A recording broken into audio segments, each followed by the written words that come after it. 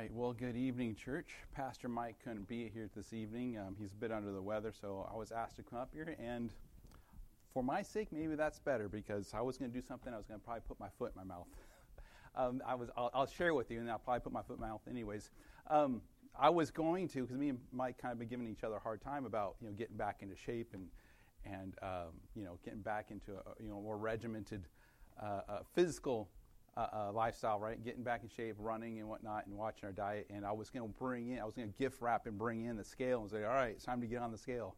But that didn't happen, and so he probably saved me from getting in trouble with him. But I know that there's a lot of discussions going around, about people looking into the new year and looking about, making changes, and we all have a tendency to do that, whether it be, getting into better health, getting into better shape, reading the Word more, praying more, being a better neighbor, whatever the case may be. We have a tendency to thinking that the start of a new year is a time for new beginnings and a new mind, so to speak. But unfortunately, something similar happens when people decide to commit their lives to Christ. What ends up happening is the things that they are saying, something similar happens when people decide to commit their lives to Christ. That what happens, what ends up happening is things that they say and that what they are doing don't line up. And we do it too. As Christians, we're out there sharing the gospel with a non-believer, and they're looking at our Christian life like, well, you don't do what the Scripture says either. So that can be very confusing to folks. And confusing to folks that we're sharing with. So I felt led to share from Romans 12 and to how to renew ourselves as it matters to the Lord.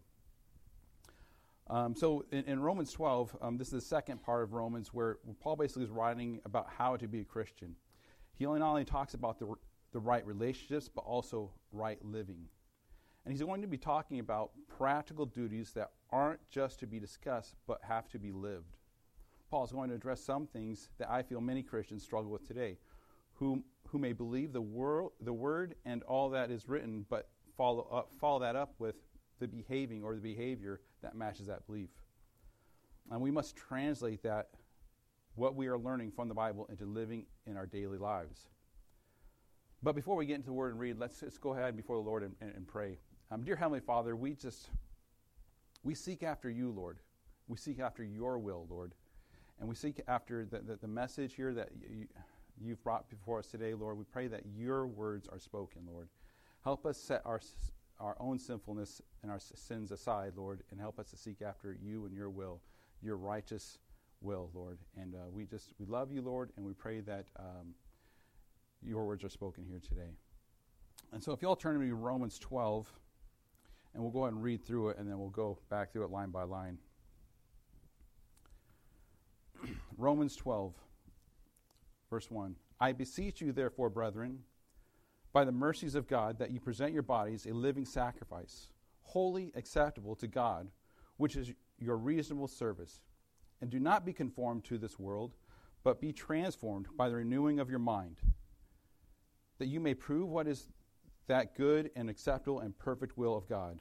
For I say, through the grace given to me, to everyone who is among you, not to think of himself more highly than he ought to think, but to think soberly, as God has dealt to each one a measure of faith. For as we have many members in one body, but all members do not have the same function, so we, being many, are one body in Christ, and individually members of one another. Having then gifts differing according to the grace that is given to us, let us use them. If prophecy, let us prophesy in proportion to our faith. Or in ministry, let us use it in our ministering. He who teaches, in teaching. He who exhorts, in exhortation. He who gives, with liberality. He who leads, with diligence. He who shows mercy, with cheerfulness. Let love be without hypocrisy. Abhor what is evil. Cling to what is good. Be kindly affectionate to one another with brotherly love, in honor-giving preference to one another, not lagging in diligence, fervent spirit, serving the Lord, rejoicing in hope, patient in tribulation, continue steadfastly in prayer, distributing to the needs of the saints, given to hospitality. Bless those who persecute you, and bless and do not curse. Rejoice with those who rejoice and weep with those who weep. Be of the same mind toward one another. Do not set your mind on high things, but associate with the humble. Do not be wise in your own opinion. Repay no one evil for evil. Have regard for good things in the sight of all men.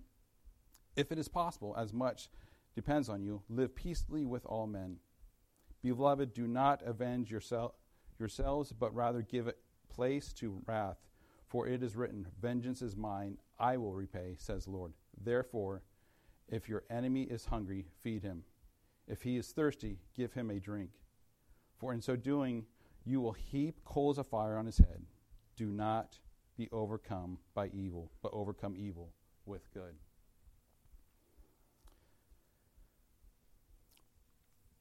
Romans 12 is broken up in a couple different parts, and the first part of it is really the part of our relationship with God. In verse 1, I beseech you, therefore, brethren, by the mercies of God, that you present your bodies a living sacrifice, holy, acceptable to God, which is your reasonable service. What's an Old Testament sacrifice? It's your first and best, born of your flock. If you didn't have a flock, you bought something at the market, and you sacrificed it. You sacrificed it to death. It paid the price for your sins. Animal sacrifices were by God so that the individual could experience forgiveness of sin, and the animal served as a substitute. That is, the animal died in the place of the sinner. A living sacrifice, only seen 2 times in the Bible, with Isaac and Jesus. Both carrying the lumber that would be used to present them to the sacrifice. Present your whole bodies as a living sacrifice. All your parts, your mind, your heart, your soul, and gifts. Listen, when you see what you see in the mirror, that's not you. That's not what the Lord is interested in. Not that the light of the Lord. The light of the Lord is the sharing of his word, the singing of his praises, praying, loving your neighbor, exercising, giving gifts given by him. That is what we ought to be presenting to the Lord. Our bodies belong to him. How important is this, Paul writes? I beseech you. He's saying, I beg you, present our whole bodies to Christ. That's everything that we have to offer him. Our gifts, our spirit, our love, our praises, every ounce of us, our entire bodies. Verse 2, and do not be conformed to this world, but be transformed by the renewing of your mind, that you may prove what that is good and acceptable in the perfect will of God. Stop being conformed to the world is what it's saying. Stop being conformed to the world. The best way for Satan to take your part from the body of Christ is through your mind. The things of this world are there to trap you, to snare you, to keep you from to walk with the Lord. Do not get trapped. Do not take your eyes off the Lord. Do not get distracted. Some of you, or many of you know, I live up north, probably about 40 minutes in the woods. You wouldn't think a whole lot of distractions up there. I had our TV turned off, so we haven't had cable in probably about 3 or 4 years. I'm not bragging, but you would think I don't have very many distractions. But what do I have? I still have a computer. And I have a little note that I finally stuck up there above the monitor. Don't get distracted. Don't get distracted. There's plenty of useful things that come from it, but really it matters how the person using it is what's going to be made for. Evil things can be done with it. Godly things can be like studying for this sermon tonight. So really, it's just don't get distracted. I need to put that on my phone too. I need to change my desktop on my phone. Don't get distracted, because that's another window to this world, isn't it? We cannot get distracted. We're talking about renewing. The best way to renew your mind is through reading the Word of God, studying the Word of God, praying to God, listening to the teachings of the Word of God, submitting your will to His will. You want some New Year's resolutions? There's a list right there for you. In fact, you can start tonight. You don't need to wait till the first. And if you found yourself sliding away in February or May or whatever, just get right back to it. Dig the list up and start right back into it.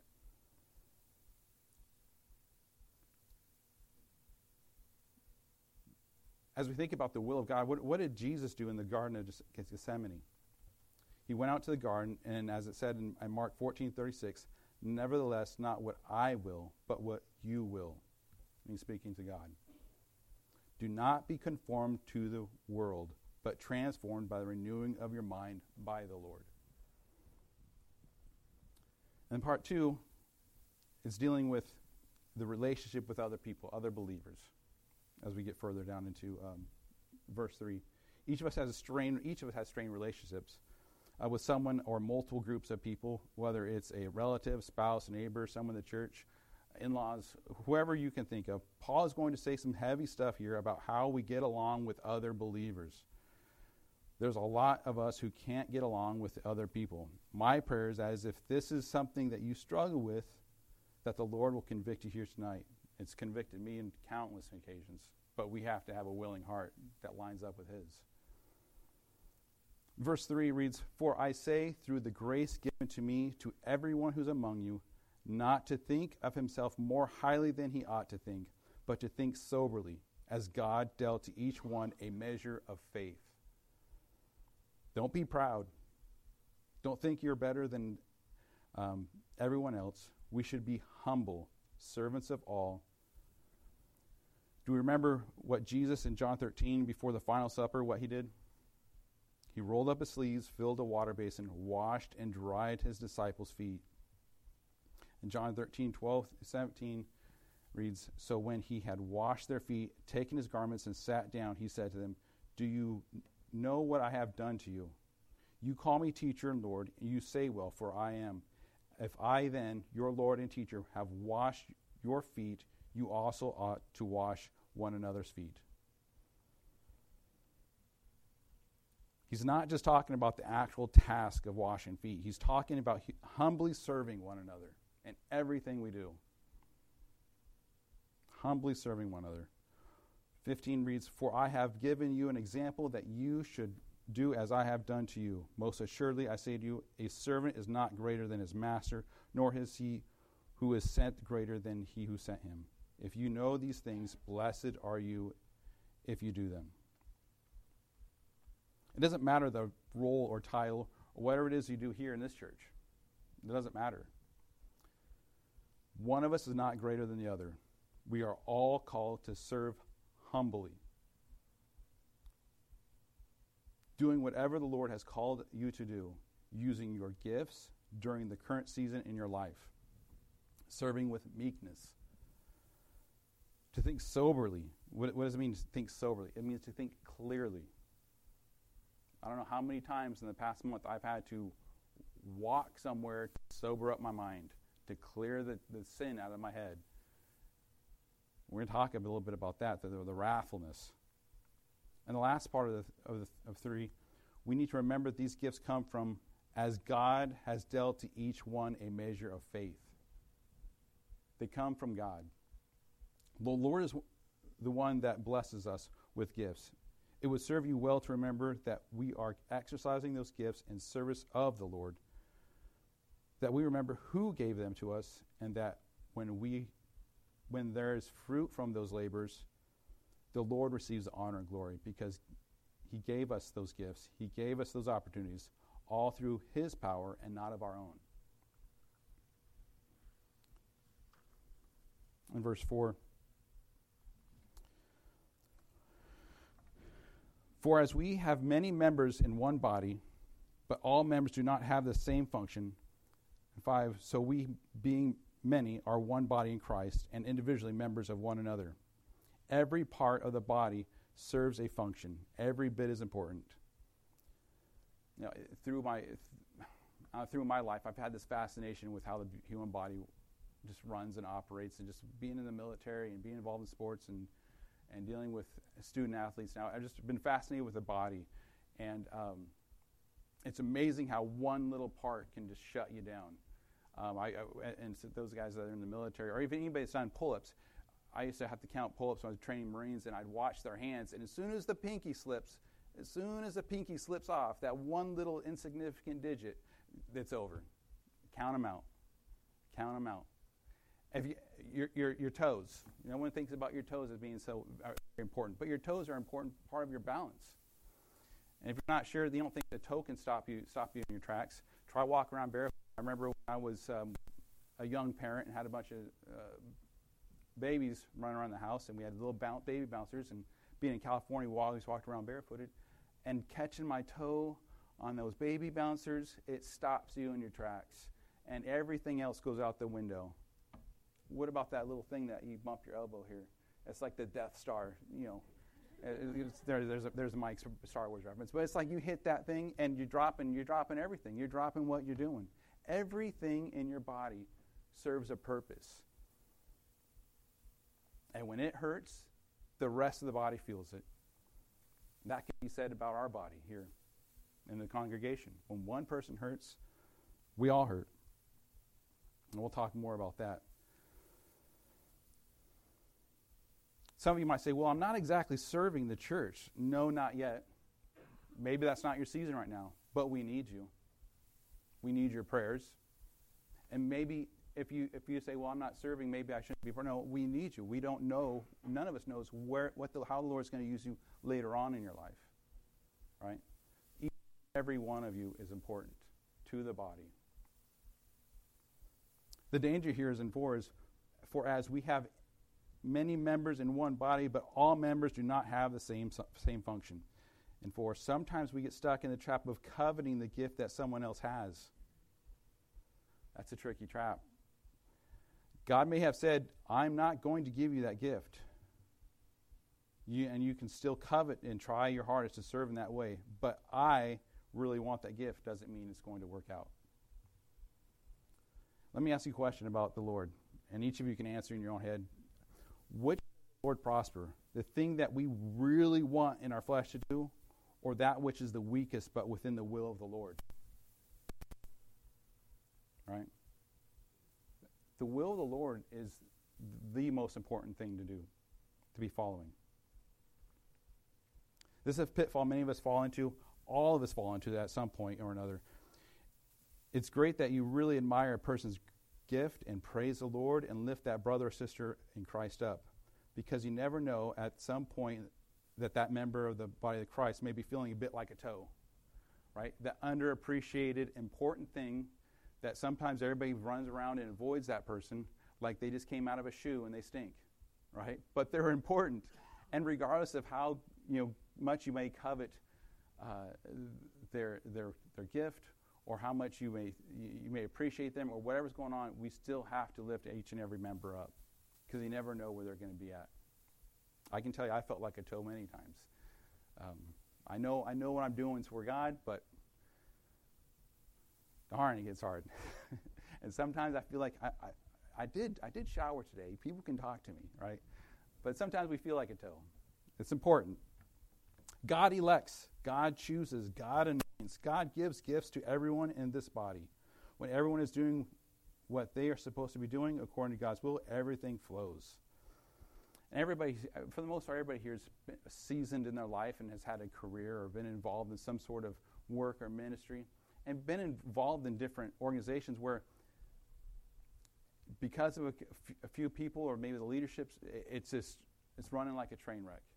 It feels like you're swimming upstream. Just there's nothing you can do is right, and you're always playing catch up. And it's just it's not a joy to work for that in a situation like that. On the flip side, we've all been in part of organizations where everybody knew their role. Everybody knew what they were supposed to be doing. Everybody knew what the plan was. Everybody knew what the will of the owner of that organization, what the goal was, and everything flowed smoothly. That's kind of how we, as a body in Christ, that's how we need to be viewing each other. Each and every person has a role, and everybody has a different season for their service. And 5, so we, being many, are one body in Christ and individually members of one another. I wanted to read from 1 Corinthians chapter 12, 1 through 11 real quick. And I'm realizing more and more, I keep referring back to this. Every time I get an opportunity to teach, I'm like, man, they must see me on stage and everybody's flipping to bookmarking Corinthians 12. But, oh well, deal with it. At least I'm teaching from this book and not some other book, right? 12. 1 Corinthians 12, 1 through 11. Now concerning spiritual gifts, brethren, I do not want you to be ignorant. You know that you were Gentiles carried away to dumb idols, however you were led. Therefore I make known to you that no one speaking by the Spirit of God calls Jesus accursed, and no one can say that Jesus is Lord except the Holy Spirit. There are diversities of gifts, but the same Spirit. There are differences in ministries, but the same Lord. And there are diversities of activities, but the same God works all in all. But the manifestation of the Spirit is given to each one for profit of all. For to one is to give the word of wisdom through the Spirit, to another the word of knowledge, and through the same Spirit, to another faith by the same Spirit, and to another gifts of healing by the same Spirit, to another the working of miracles, to another prophecy, to another discerning of spirits, to another different kinds of tongues, to another interpretation of tongues. But one and the same Spirit works all these things, distributing to each one individually as He wills, as God wills. I don't choose, you don't choose, as He wills. There are 21 gifts listed in the Bible. I just read 9 of them. 21 gifts that God gives that makes up the body of Christ. And especially when I say this, especially when it comes to coveting other gifts, when you refuse to do that through your will, meaning if you refuse to do the gift that you're given and you seek after something maybe that you want to do, not necessarily what the Lord has called you to do, and you decide to do something else, you're taking away from the body. Make sure we are doing as He, the Lord our God, wills.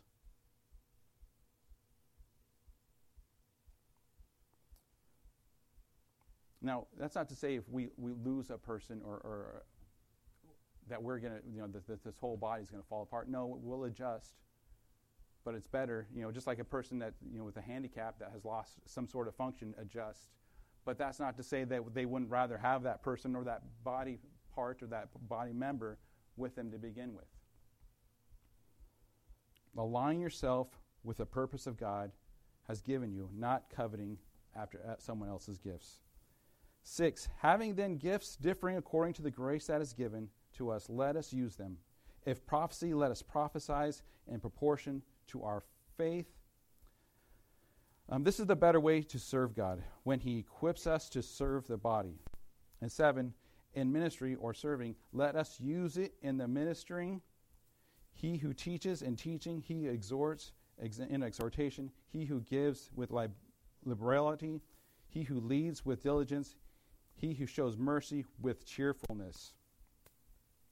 These are the gifts. These are the gifts that each and every one of us is praying for. But remember, not of our will, but of God's will. And the next part of this in Romans 12, he's going to be addressing how we're to behave like a Christian. How we're to behave like a Christian. So this is everybody else outside of this body, how they see us and how we interact with them. So in 9, let love be without hypocrisy. Abhor what is evil. Cling to what is good. That sentence right there is probably one of the easiest directions that a dummy like me can follow. Abhor what is evil. Stay away from evil. Cling to what is good. I don't know about you, but I have found myself super busy with everything that the Lord has given me and some of the things that I have put on myself, right? We find ways to busy ourselves. And the thing I've found that I've needed to do, and sometimes I fail at doing this, I'm probably currently failing to do this right now. If it's not good, if it's not of God, I quite simply don't have the time for it. I just don't have the time for it. If I allow these things that are evil in my life or just not of God, that is taken away from the things that are good, things that are of God. Remember what I said about my note about my computer? Don't get distracted. Don't let the evilness of this world distract you from what is good. And that's how I look at things. That when you look at abhor what is evil, cling to things that are good, we need to be seeking after those things that are good. Evilness is just allowing ourselves to get distracted by the evilness of the world is just distracting us from what is good. And 10, be kindly affectionate to one another with brotherly love and honor-giving preference to one another, not lagging in diligence, fervent in spirit, serving the Lord. All this has to do with the love of Christ. Remember, to let love be without hypocrisy. Basically, don't wear a mask of love. You actually need to mean it. That's the challenge. All of us struggle with it. When dealing with your brothers and sisters with Christ, love them. If that's a struggle, you need to do some work. You need to get in your prayer closet and get on the same page of the will of the Lord. Because remember, the Lord loves each and every person in here. The Lord loves everybody out in the world. And their possibility of them joining him. 12, rejoicing in hope, patient in tribulation, continuing steadfastly in prayer. Patient during tribulation. Listen, this is the hardest thing to do, and I know it. Patient in tribulation. That basically means you're in a trial and you're just going to wait it out. And, being in the military, I have a tendency to run towards danger, all right? I need to go fix this. And talk to my wife, whenever we have a trial, I want to fix it. I want to hurry up. Be patient in tribulations. It makes it even harder when we're not prayerfully seeking out the Lord's guidance. So when we're talking about being patient in tribulations, you need to be praying before you address stuff. During a trial, the worst is when many of the factors of the trial are out of your hands and simply you have to wait. But how can you take personal responsibility, take action what may seem like a hopeless situation? You need to be praying to God and seeking out his counsel. I think what a lot of Christians struggle with is looking at prayer as action. And prayer is an action. That is something that we can be doing. That's something that we should be doing. That's the first thing we should be doing. As the world struggles with anxiety, why? Because they struggle with things outside of their control, things of the future that they have no control over and are missing the last part of steadfastly in prayer. As we pray and we commune with God, we put our fears and our worries in his hands. We turn it over to the Lord. And 13, distributing to the needs of the saints, given to hospitality. Bless those who persecute you. Bless and do not curse.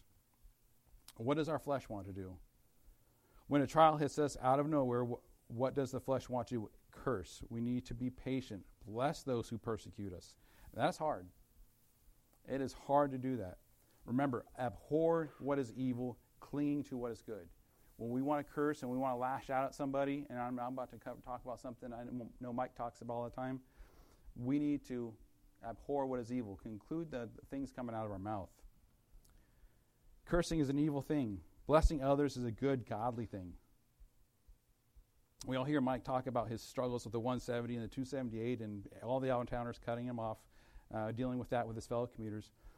I think we all can agree we share those struggles. But the next time somebody cuts you off or does something that might get a rise from your flesh, and this is new for me, I was just thinking about that. Smile and say the Lord loves them, because it's true. The Lord does love them.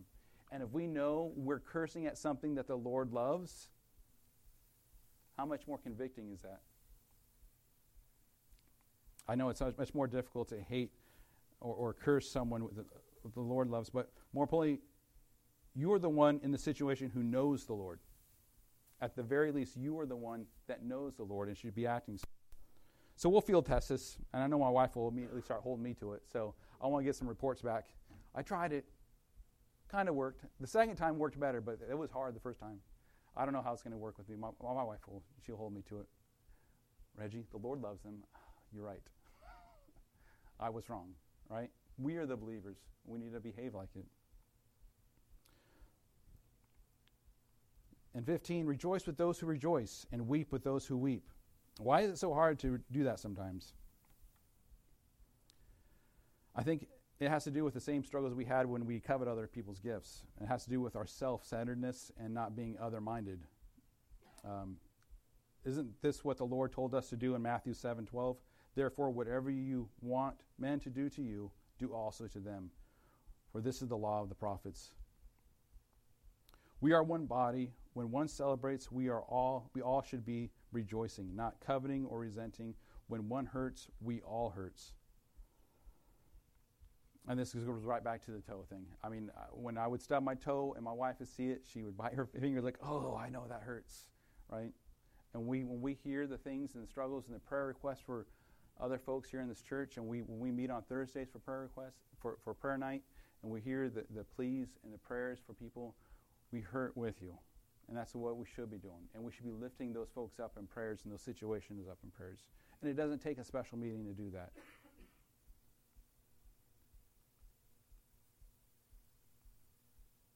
(16) Be of the same mind toward one another. Do not set your mind on high things, but associate with the humble. Do not be wise in your own opinion.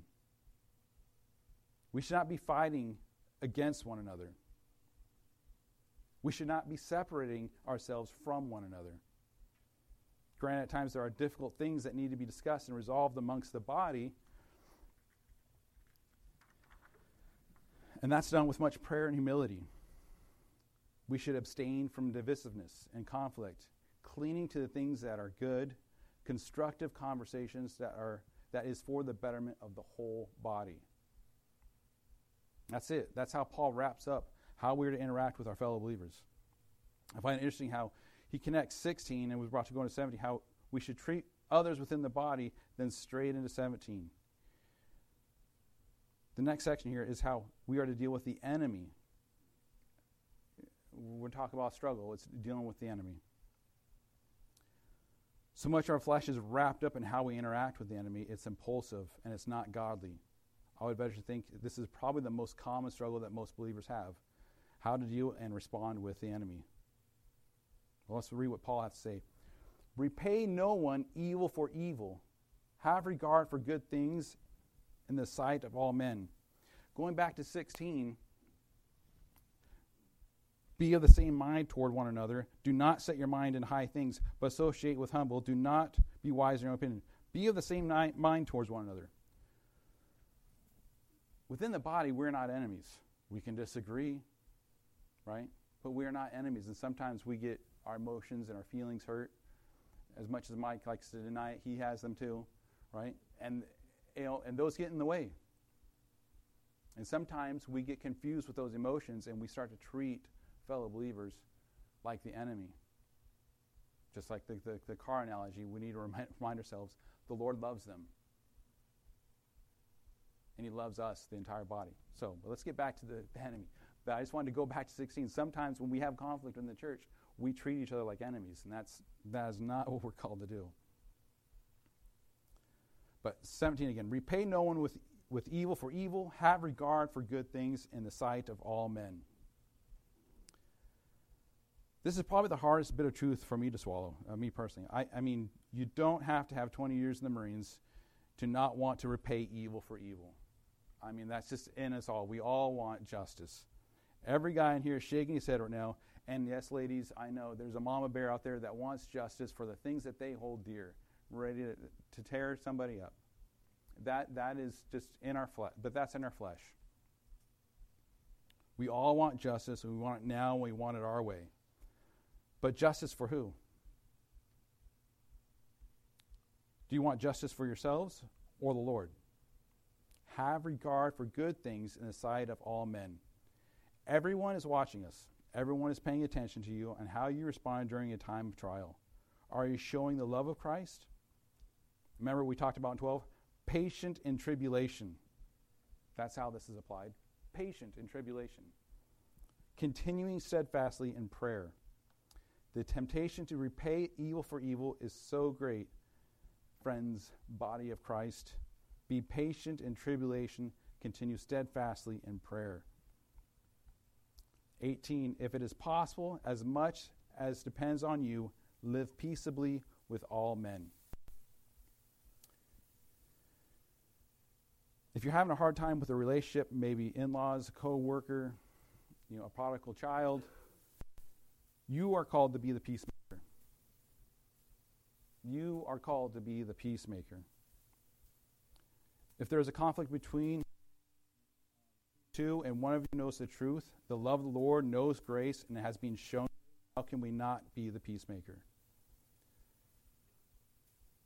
Yes, it does say if it is possible, but knowing us in our flesh, we all know how we all are. It's impossible regarding this relationship, right? So be careful with, leaning back on that too much. As much depends on you, live peaceably with all men. That's what it says. As much as depends on you. I tell this to all my ball players when we're dealing with how fired up people can get in the spirit of competition, whether it be basketball or whatever. Don't respond to what other people do. We can only control what we do. We can't control officials. We can't control the other team. We can't control parents, theirs and ours, right? We can only control what we do, right? And when we're playing a lot of schools that don't know the Lord, that are public schools or whatever, we need to be the example. We know the Lord's love. We know the Lord's grace. It is our job to be the peacemakers. Beloved, do not avenge yourselves, but rather give place to wrath, for it is written, vengeance is mine, I will repay, says the Lord. I'm so glad that's in there. I'm so glad that is in there. Remember our struggles we just had. Repay no one evil for evil. Vengeance belongs to who? The Lord. The Lord. And 20, therefore, if your enemy is hungry, feed him. If he is thirsty, give him a drink, for in doing so you will heap coals of fire on his head. And this is a tricky one, and I may be wrong, but the situation I think about is, we all know of the great incline in the homeless community right now, and in some cities more so than others. And the debate we go through in our head whether or not we should help somebody. Again, we're responsible for what we do. If the Lord has put it on your heart to help somebody, to give them money, to give them food, to feed them, then that's what you should do. Because for all you know, you fed Christ when you feed the homeless. If somebody's taking advantage of that, that's on them. That is on them. So when you go back and read, if your enemy is hungry, feed him. If he's thirsty, give him a drink, for in doing so you will heap coals of fire on his head. If somebody's taking advantage of a believer and somebody's charity, that's on them. But for the believer, those that know the love and grace of Christ, we're called to be Christ-like.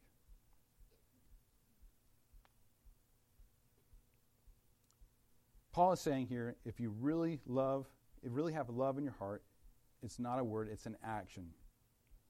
Then you should do the action of loving others. And 21, lastly, do not be overcome by evil, but overcome evil with good.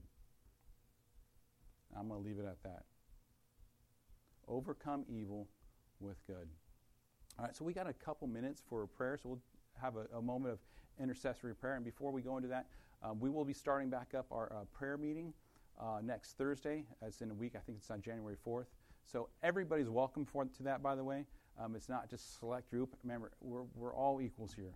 Everybody's welcome, whether you need prayer or you just want to join the team and just be praying. So if the Lord leads you, we welcome you there with that. So we got about 10 minutes of intercessory prayer, so let's just go before the Lord. Dear gracious Heavenly Father, we are thankful for your love and your grace, Lord. Most importantly, your will, Lord, which is righteous, Lord. Help us to vacate our own will. Leave our will aside. Help us seek after the good things, Lord. That is you, Lord. And so we just lift up this time to you, Lord. We lift up these prayers to you. And we just pray that you are blessed this evening, Lord. In your name we pray. Amen.